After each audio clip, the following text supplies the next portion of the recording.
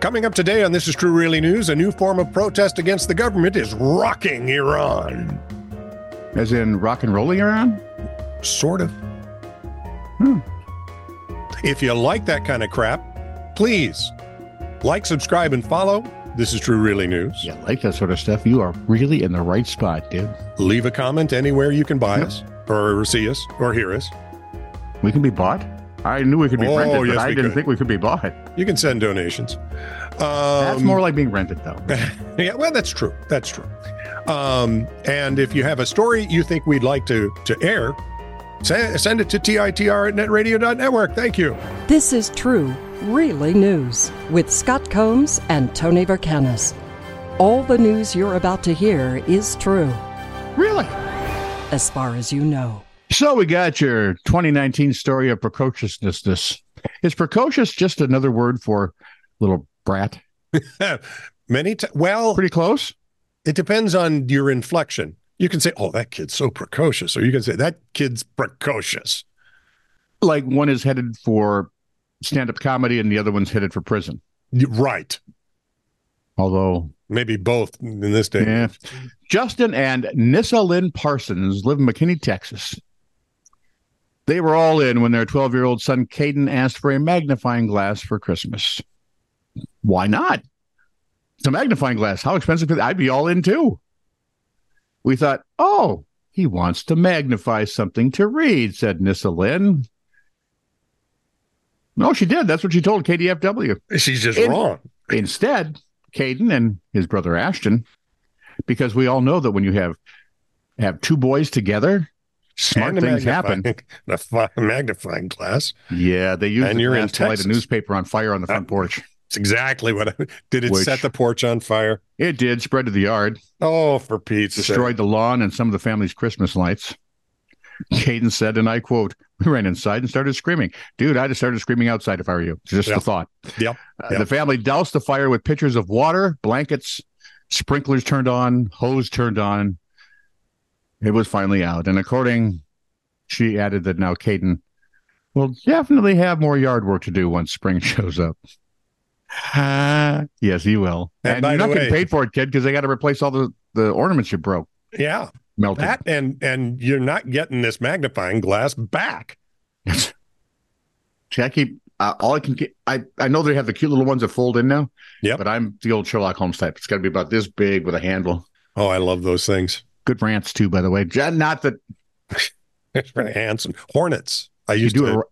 No, because if you don't get the hornet fast enough, well, there is that problem. There's that stingy thing that. Yeah, although they do pop well.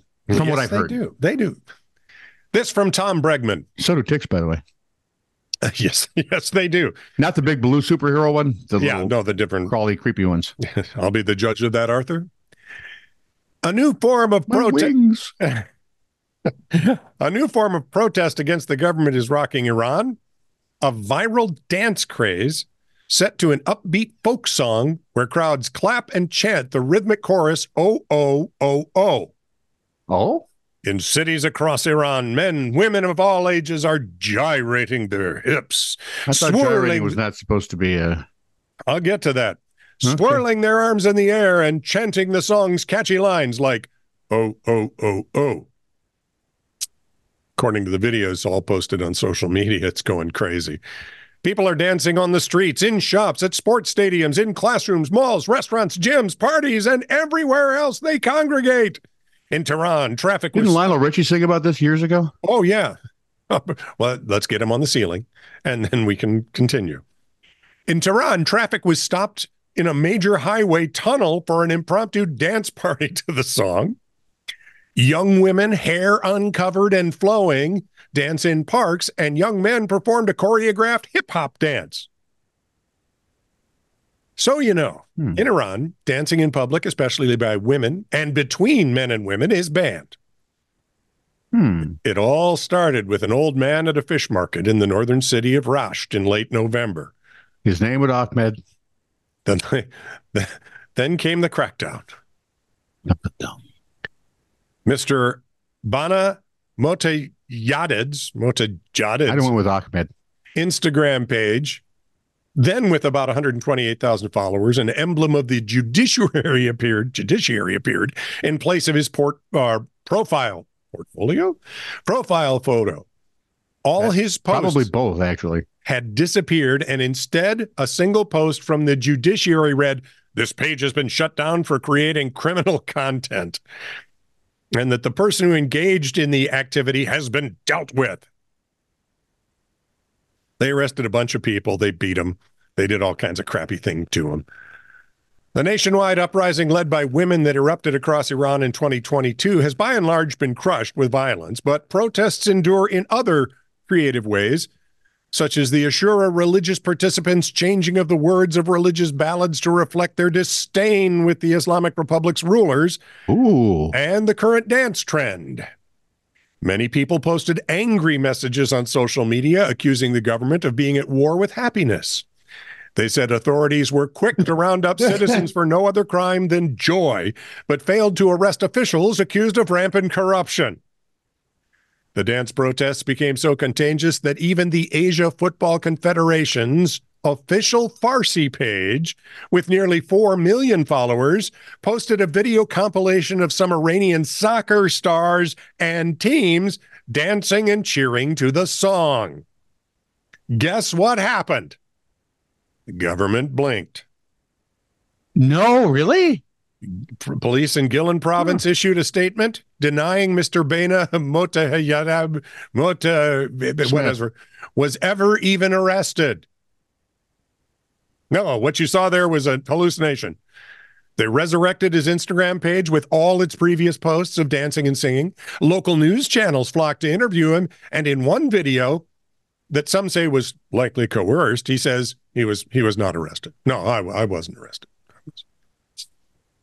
With a black eye and cauliflower hair. Yeah. Nate Bargatze. Yeah. He talks about weddings. Yep. Marriages. Or wedding. They're always two different people. One is the dreamer. The fun one, the one with and the other hates fun. Yep. They're the ones who will open the door. Is there fun going on in here? Stop it. I like Nate. Japanese YouTuber. Can you be a YouTuber? Yes. Okay. Actually, I refer to us as YouTubists. Yes, you do. But I also add in that we're a little tubby, so we end up as YouTube tubists. Tubby tubers. Yeah. Oh, I like that. Yeah, mark that down. Japanese YouTuber who, as far as we know, is not tubby.